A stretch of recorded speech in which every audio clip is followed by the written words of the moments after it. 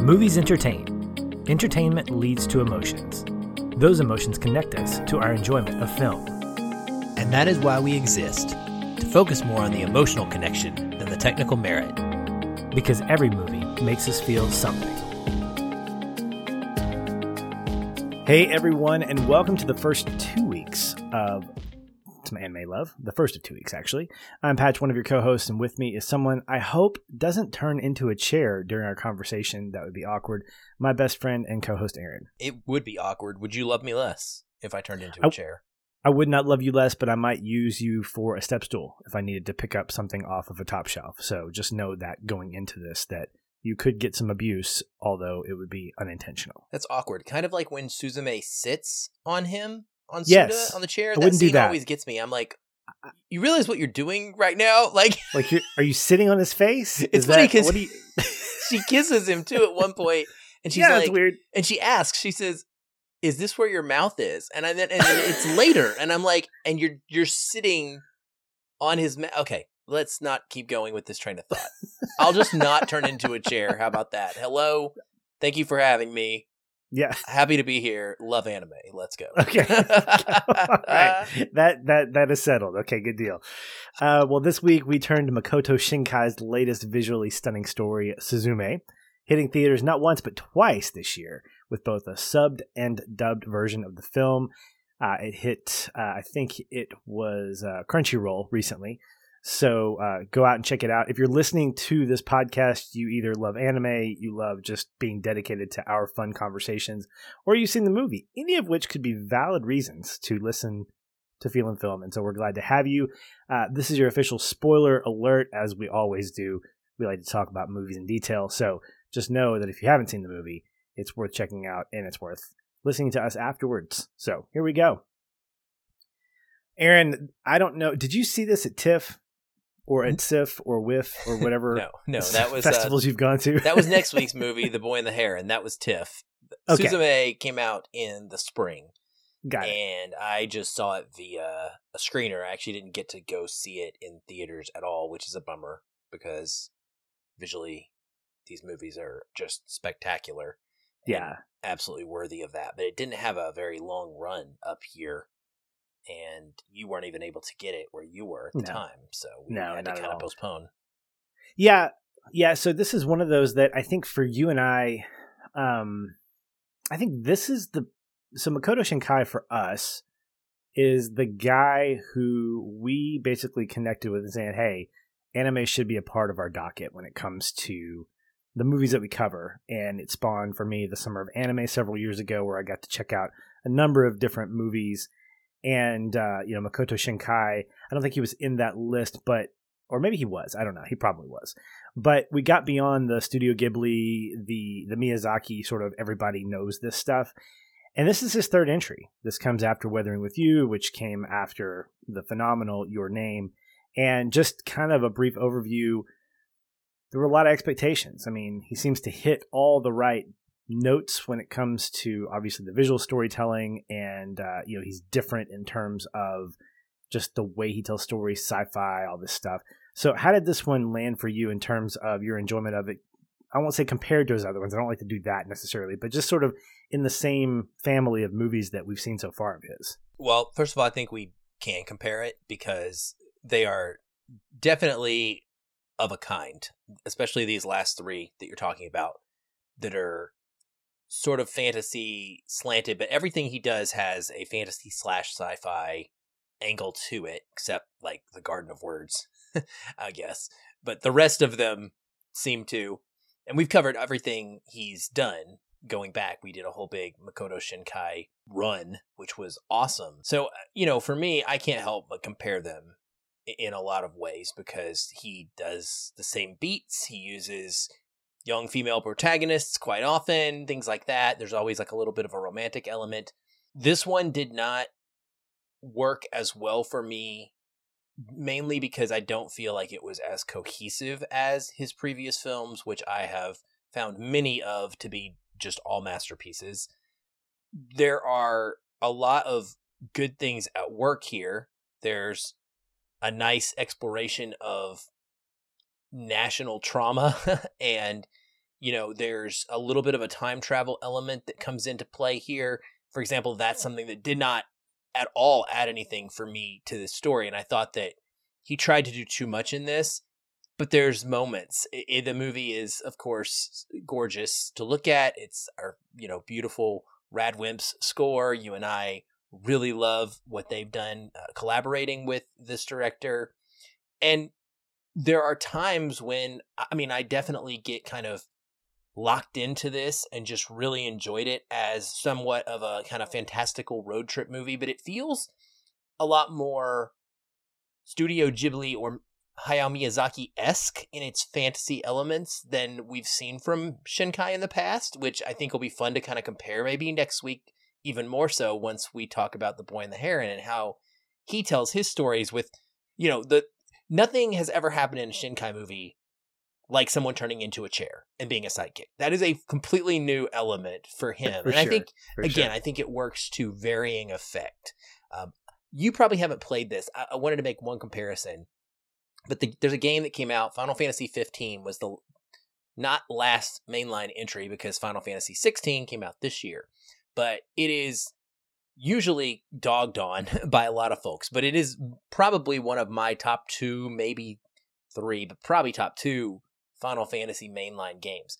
And that game is basically a road trip about these 4 dudes, one of which is a prince, and they're like driving around in a car all across the nation, fighting things and working towards fending off an invasion and a war, and kind of working toward him realizing his potential along the way. And that's how I felt about this movie in so many ways. Was it's like a road trip going across Japan, stopping these disasters as we go. And so some of them look great, but man, yeah, I just didn't fall in love with this the way I wanted to. Even after 2 viewings, I tried so hard. Yeah, and I think that with Shinkai stuff, I know for me personally, it takes at least a couple to really get a full-fledged appreciation in some degree. I remember, I think it was, so it took me 2 for Your Name. Your Name I was on board with the first time and really loved it the second time. I think it was Weathering with You that I saw in the theater the second time. It was part of, I think, a double feature where it was a triple feature of movies that had gotten re-released that were getting ready for Oscar season, because I was in San Antonio, and it was like Weathering with You, Once Upon a Time in Hollywood, and Ford v. Ferrari. 3 movies that I knew I liked, but had only seen 2 of them in the theater, the latter 2. And so coming out of Weathering with You, I was like, yes, the theater experience puts it over the top, but it's also because you need a roadmap going into his movies typically because they feel very Christopher Nolan-esque, where you have these sci-fi elements that don't quite get explained as clearly the first time around. You're sort of getting acclimated. This is something that I don't know if it's just me, but when I walk into a movie that I don't have any kind of connection with from a trailer, or I don't know the premise, it takes me about 10 minutes to 15 minutes to really get into what's going on. And when you couple that with something as a little bit unconventional from my standpoint as anime, which is not a bad thing, I just don't watch it on the regular. So anytime I watch anime, it's going to be like, all right, let's get kind of focused into this world.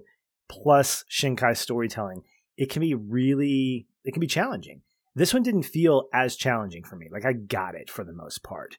But I definitely agree with you in that this felt Ghibli-esque. This felt more like, okay, we're going to lean into the fantasy as opposed to the sci-fi, whereas Your Name and Weathering with You had those sci-fi elements that I think attract me to it, because that feels, I won't say more Americanized, but it's because of my love for Christopher Nolan, and even to an extent, some other sci-fi writers like J.J. Abrams, that I can connect with those pieces. And what makes Shinkai work, at least in part, is his ability to connect the natural with the unnatural or the supernatural. This is really more of 2 movies, I think, that are sort of blended. It's a road movie and it's a fantasy movie. And so where I found the trouble, kind of like you, was how do those mesh together? So watching this and getting acclimated to the first kind of what's going on part of the film, the first third. I mean, this is a 2-hour movie, which was kind of surprising because normally these are like, 90 minutes, 100 minutes, things like that. So the first third of it is all about learning about this mythology, this place called the Ever After, housing these worms that are the cause of these earthquakes that happen throughout Japan. And they have to be contained by keystones and closers, which, by the way, my brain went to like suits. And I'm like, there's a lot, so there's a lot of mythology to take in. Yeah, there is. And it's interesting. But as you introduce more mythology, you have to be able to explain it. And if you're not from Japan, the appreciation is lost on me, not because of Shinkai or anything. It's because I'm not Japanese.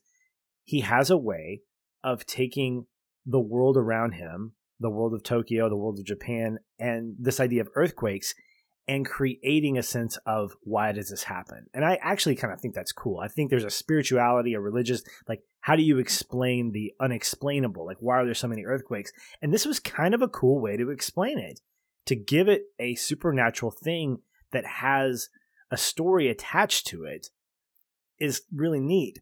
The challenge that I had is that you intermix it with Suzume's story of dealing with grief and growing up without a mom. And it really felt like he was trying to mesh these two pretty great ideas into one. I think he kind of succeeds on the fantasy side. Like, I think if he bled into one or the other, he could do either really well. And I was a little hesitant. Like, I'm not a big fantasy guy. I'm not one of the Miyazaki, like, this is, my thing. But I think Shinkai does it well. I think when you add her element to it as a road trip, as her own personal, like, hero's journey, it gets a little muddled because I don't know, like, what her role is by the end of the movie or what I'm really supposed to care deeply about. Like, I do care about some things because the music's great and the cinematics are fantastic and there's some great lines, but I kind of feel a little cheated. Like, did she earn this? Did I feel this? And so I was left a little wanting, and I'm going to watch it again at some point. But I really did feel like it was lesser than these other two. It wasn't quite the nail on the head that I was expecting. Yeah, I mean, exactly. I think it's kind of the way that she is used as a means of exploring that grief and that trauma from the, I don't want to misstate the name of it. Is it the Fukushima earthquake? I can't remember. It's the one it's Honshu. The one in on March 11th, the one that's alluded to. Is that the one? The big one? Yeah, is Fukushima. Yeah. Maybe Fukushima is like the nuclear break. I think it was.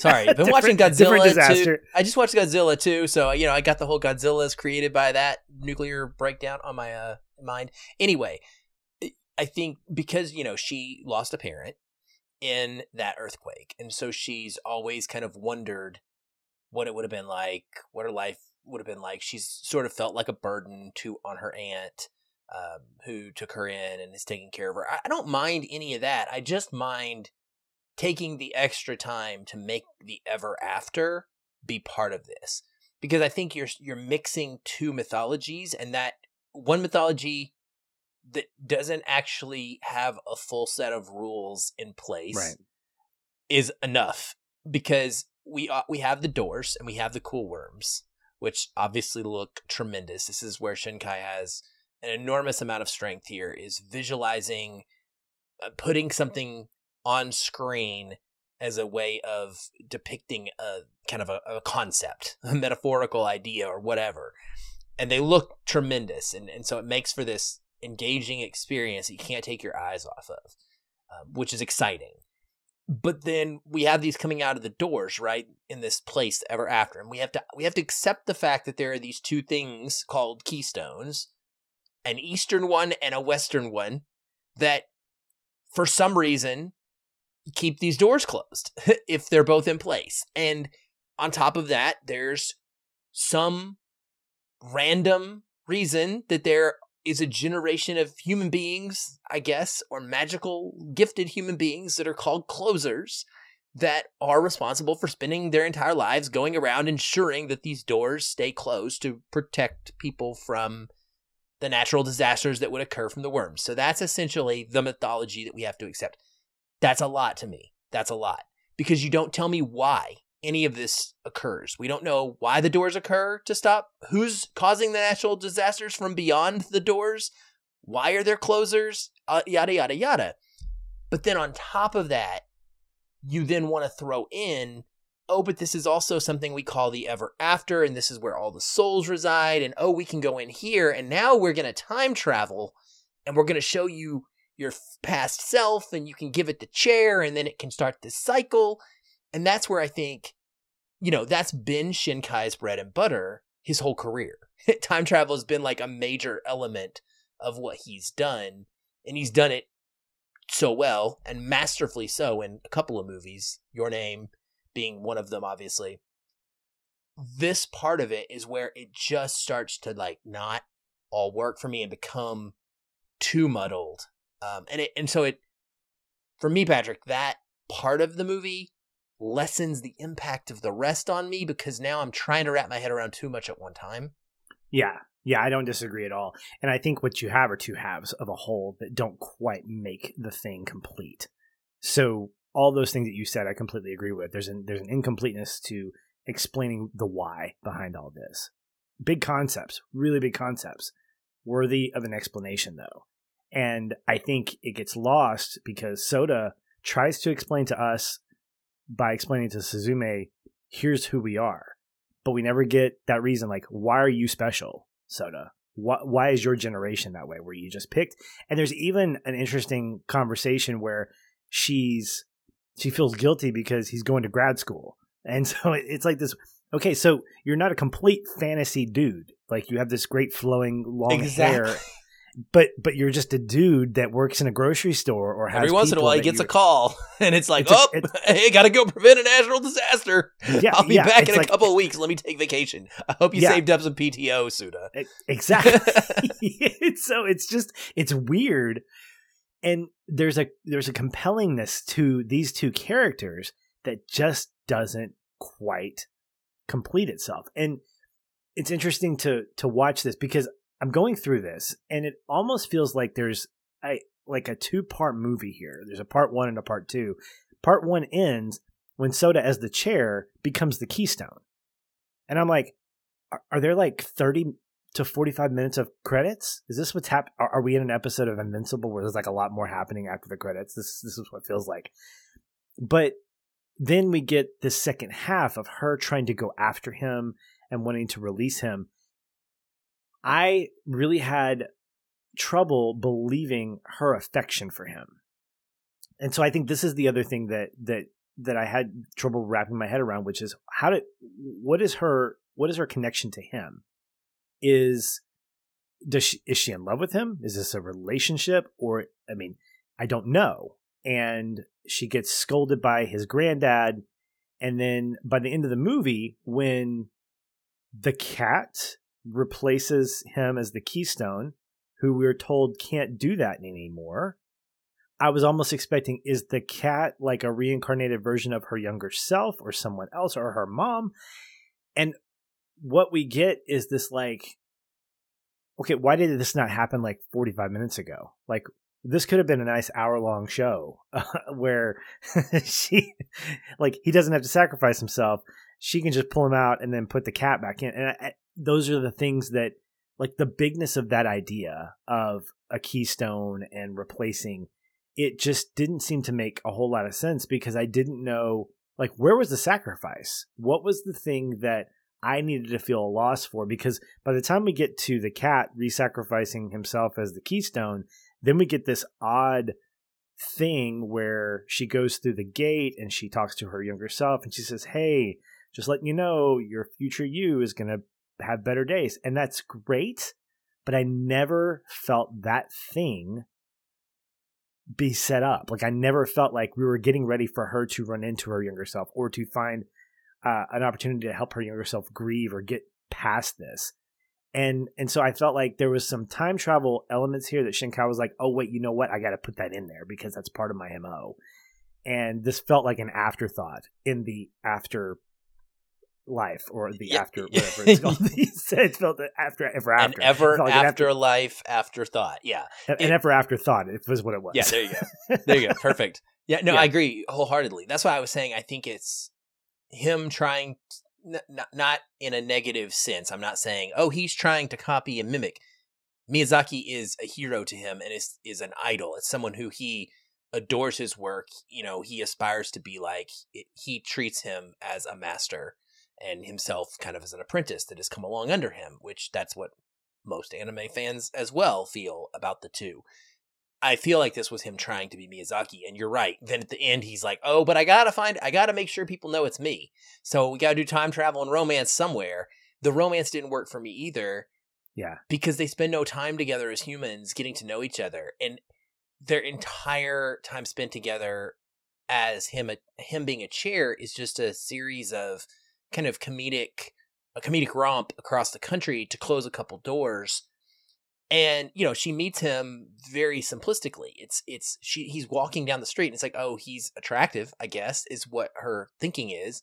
And so she's like, let me go find the mysterious attractive guy and see what he's up to. And then he's a chair and that's it. And I didn't connect on that level either. He feels much older to me.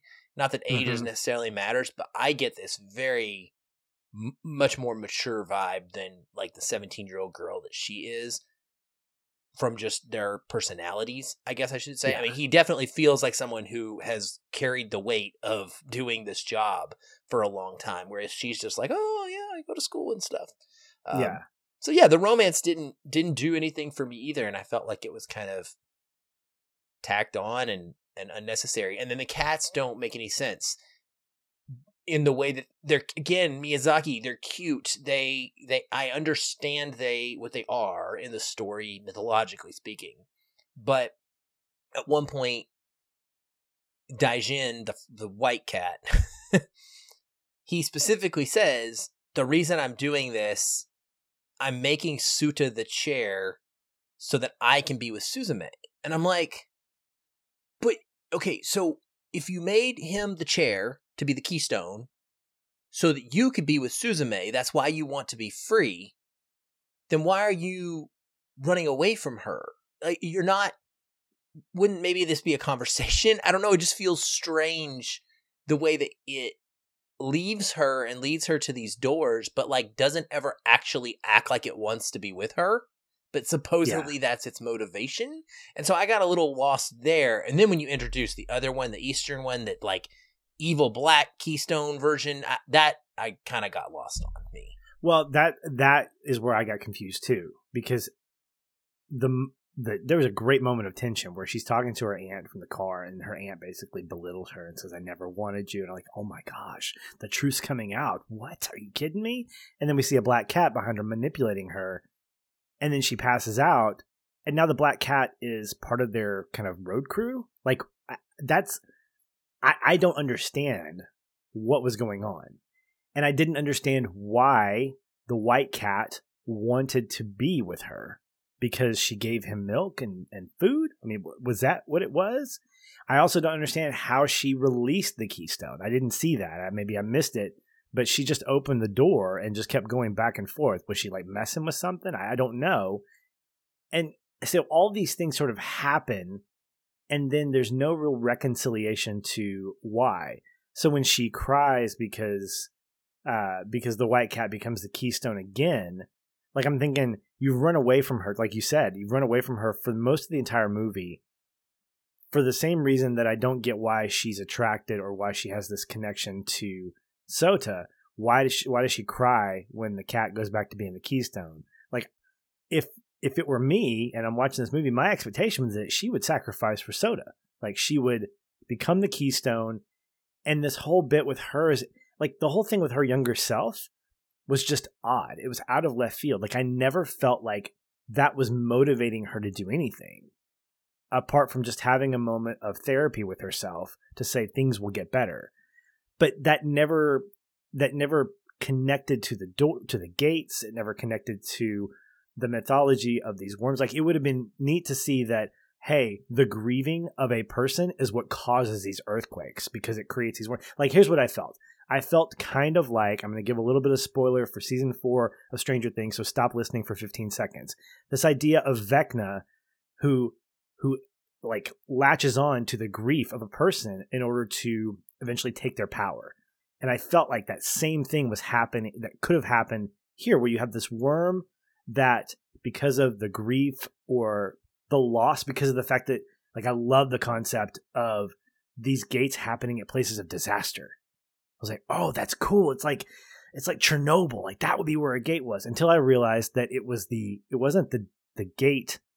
The place wasn't the spot. It was ruined because of the earthquake. Like, it was the worm that did it. And so it kind of let me down, because I was like, there's something really interesting about these places that are in ruins, like old abandoned amusement parks, or these abandoned cities that nobody goes to, and they have history.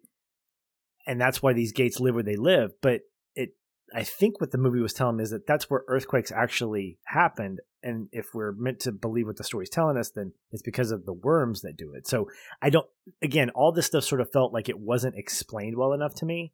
And so I was left going, I like some of what I understood. Like, that's really where I was left going. And by the end of the movie, I liked the characters. I liked Suzume and Sota and everyone that we're meeting, but it just didn't feel complete. Like, I had someone's journey. I had part of hers. I had maybe his, and I didn't quite know where to latch on myself as a spectator to go, whose story is this? The title card says it's Suzume's, but I kind of feel like it's Soda's too. Yeah, I think it is. I think it's both. And yet, you're right. It's sort of, he disappears for a while because he gets locked in to the door, or into the ever after as the keystone, while she goes on the rest of the road trip. But see, that parts of that is what is enjoyable, like the fact that she meets the various people along the way, and she sort of gets to experience this coming of age type of summer type. It is what it amounts to, even though it doesn't happen over summer, it happens over, a period of weeks or whatever. But she meets Chica, who just is a kind person that takes her in and helps her out for a night, and then she ends up staying with, or catching a ride with Rumi and staying with her, and she plays with the kids and kind of watches them for a while. And I thought that stuff was enjoyable. That's kind of the place I landed with the whole movie, is that nothing wasn't enjoyable. I had a good time with it. I think he creates good characters. I think there's a strong basis for their personalities. I liked all of these individualistic things. It just doesn't come together in a way that wows me or moves me like almost everything else he's done. I wasn't left with that sense. I definitely was left with a sense of respect of what he's doing to use this as a way to talk about these natural disasters that have ravaged the nation. And I wouldn't begrudge anyone from Japan for connecting with this on a deeper level than we do, because we haven't gone through this particular thing. I was reading something about how, they just refer to this event as, I believe, 311 or 311, the same way that we would refer to like 9/11 as just 9/11. So this is a big deal, right, for them. And so there is a much heavier processing that is occurring through this for that nation. And so I appreciate that. It just doesn't work as well for me as a So I think American. that brings up an interesting point, that there's a place for culturally specific storytelling. And I don't think it would be inappropriate for us to say that we don't connect to it because we don't live in Japan, because we don't have earthquake notifications on our phones. Interestingly enough, I was doing some updates to my phone and I was looking through some of the settings. There is an actual earthquake alert that is not on my phone. Because by default, most people who buy phones in the US, unless you live on the West Coast where they're more apparent, you're not going to have that. It's going to be more of like, thunderstorms, tornadoes, hurricanes if you live in the South. And so when I think about this, I was thinking about the movie, I think it's Red, the Pixar movie that came out a couple of years ago, that had to do with, the story, telling the story of a girl kind of coming into her own and dealing with I don't call it the female problems. And I don't want to diminish it to just that. But one of the things that came out of that conversation or throughout its release was just this idea that This is a story specific to a particular age group, a particular experience that not everybody experiences. Like, girls deal with this, boys don't. And that's okay. And we don't have to like something just by default because it should be amazing or because it's done by a particular director or a particular gender of a director. And I think with this movie, what Shinkai does well is he isolates to the world that he knows. So I remember saying this in the Your Name episode, that I love how he depicts Tokyo, like this robust, industrial, beautifully lit city that's just bustling and busy and just all kinds of like everything industrial. And I love that he isolates this story. Like, even when Soda's talking about the Keystones, the Eastern and the Western, but it's not Eastern. Like, at first I thought he was thinking, oh, Western as in like the United States. No. Western as in Western Japan, Eastern Japan. Like, this is very much almost like a love letter to his country. And I think if you were to watch or evaluate an audience, even from China, they might have a little bit of dissonance to that because they don't understand those things that are important. So I think there's something to be said about there's a little bit of just understood loss that comes from an audience, a Western audience that watches this. It doesn't diminish the success of the movie. I think it just takes away some of that connectivity, whereas Your Name and Weathering with You, there were so many elements that I connected with as a person. And I think that's where more of the global success stories live. I mean, a lot of people know what a superhero is. People can connect with superhero movies. It's difficult to connect with these more intimate love letters to a city in the ways that, like, Ghostbusters sort of is a love letter to the city of New York in a lot of ways. So I think that what he does from that standpoint is really well done. And he reminds us as he shows her, like, at one point there was a great moment where they're traveling north, I think, and she's on a train and so does the chair. She's like, dude, I missed Mount Fuji? Really? Like, you didn't think to stop? He's like, oh yeah, sorry about that. And it kind of surprised me because, when you don't live in a country, you think, oh, everybody has been to this place. Well, I haven't been to the Statue of Liberty. I haven't been to Mount Rushmore. Yeah. I live in the US and I should, quote unquote. So it's a reminder to us that Japan's big. It's an island. I mean, it's not huge, but it's big. And I like the isolation approach. I think that's a good thing. I don't think it diminished the movie. I think that for us, we wanted that more cohesion, but I did like these characters. I love the back half, especially where we get to meet these new people. His buddy, who's a teacher, with the convertible. I thought this is some really good, like, levity right here with the car, and like it's old and he can't open he can't close the top there. It's just fantastic, and we get to know his aunt more. But again, you look at this relationship that she has with this other guy, and I don't know if it's a relationship or if it's just a friendship. It doesn't matter because they weren't really spending a lot of time there. But just there were a lot of fun little elements that were put in that were just not quite there in terms of like, oh man, yeah, this is a great through line. There were a lot of half lines that I think ended up with a couple of emotional moments that I was like, oh, I'm on the verge of tears, but why? I don't know. So yeah, it's enjoyable. I agree. I think it's enjoyable. One that I will definitely watch again just to kind of get more of it. And for a guy that doesn't like fantasy, I think it definitely kind of connected with me. I could get those things. I like the worm concept and that whole idea of gates and things like that. Yeah, I mean, I did too. I think he never ever misses when it comes to that. Whether it's 5 centimeters a second, whether it's Your Name, whether it is the weather and Weathering with You, like whatever his primary element is that he's using as a device to kind of fantastically explore things. The comet being in Your Name, he never ever misses. Those are awesome. Literally, like, by the definition of that word, I think we kind of take it for granted because we say it so much, but they are awesome, awe-inspiring visually, conceptually. So those are great. And while I don't think that the score is, for me, quite as good as probably Your Name's, there is one main theme in this one that is gorgeous that I really do love. And I do think it is just a perfect collaboration. Much like we'll talk about this next week, Miyazaki and Joe Hisaishi, who was my number 5 most listened to on Spotify this year. But that they're longtime collaborators as well. And, Hisaishi's stylistic music in Miyazaki films, you expect it. It's there. It works. And Radwimps has become that for Shinkai in a way that absolutely I'd be disappointed if he puts out a movie and it's not Radwimps.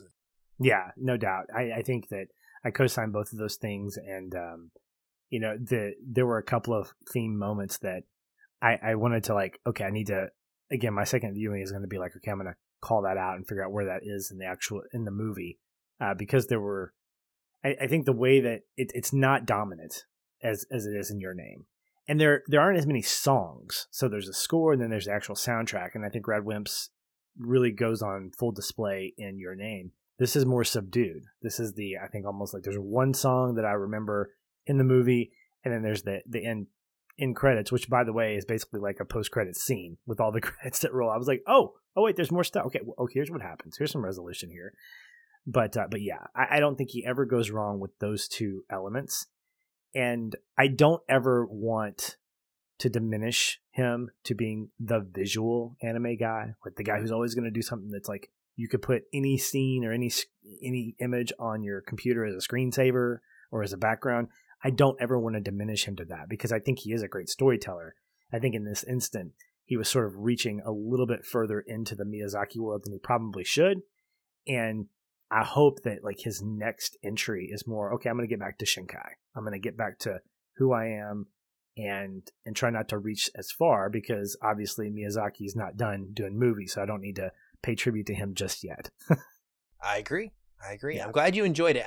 I'll look forward to, even if it's not on the air, hearing from you personally what you think of it when you do get a second watch with the full understanding of where it's going to go from A to B, which I agree with you definitely helps out with any movie like this. I mean, you and I just love these genres where you're dealing with the time travel stuff and the fantastical mythologies, but it does take you can enjoy it so much more if you have an idea of what's happening and then you watch it from start to finish with that. Yeah, and I think we're both on record as saying that the dubs are usually more entertaining because we're so enraptured with everything going on visually that we don't have to worry about the subtitles. So I definitely waited for the dub to come out before I experienced the first time, and I'll probably continue to do that. It's a great voice cast, really fantastic. I love Sude's voice. I think his is really just sort of subdued and kind of calm, and so the moments when he has to yell, it feels a little bit more abrupt, he's really panicked. But most of the time when he's talking to her,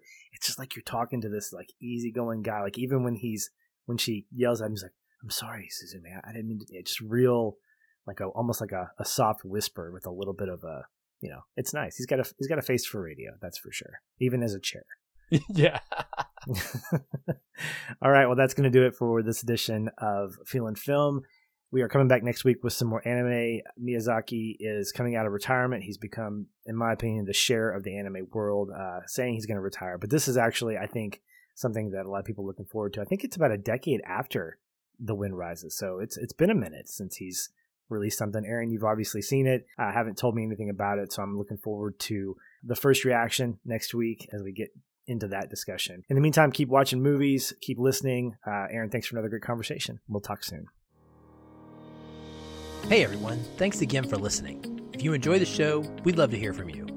You can leave us a review on iTunes or wherever you're listening. These help increase visibility for the show and grow our community of listeners like you. We also invite you to connect with us further by joining our ever-growing Facebook discussion group. A link to that is in the show notes, or you can just search on Facebook and find us that way. If you'd like to continue the conversation with me, you can follow the show on Twitter @FeelinFilm, or connect with me in the Facebook group. I'm very active in both places and would love to chat. And if you want to connect with me, you can find me at Shoeless Patch on both Facebook and Twitter. Be sure to tag me in any comments so that I'll be notified and not miss you. Once again, thank you for listening. We'll be back soon. Until then, stay positive. And keep feeling film.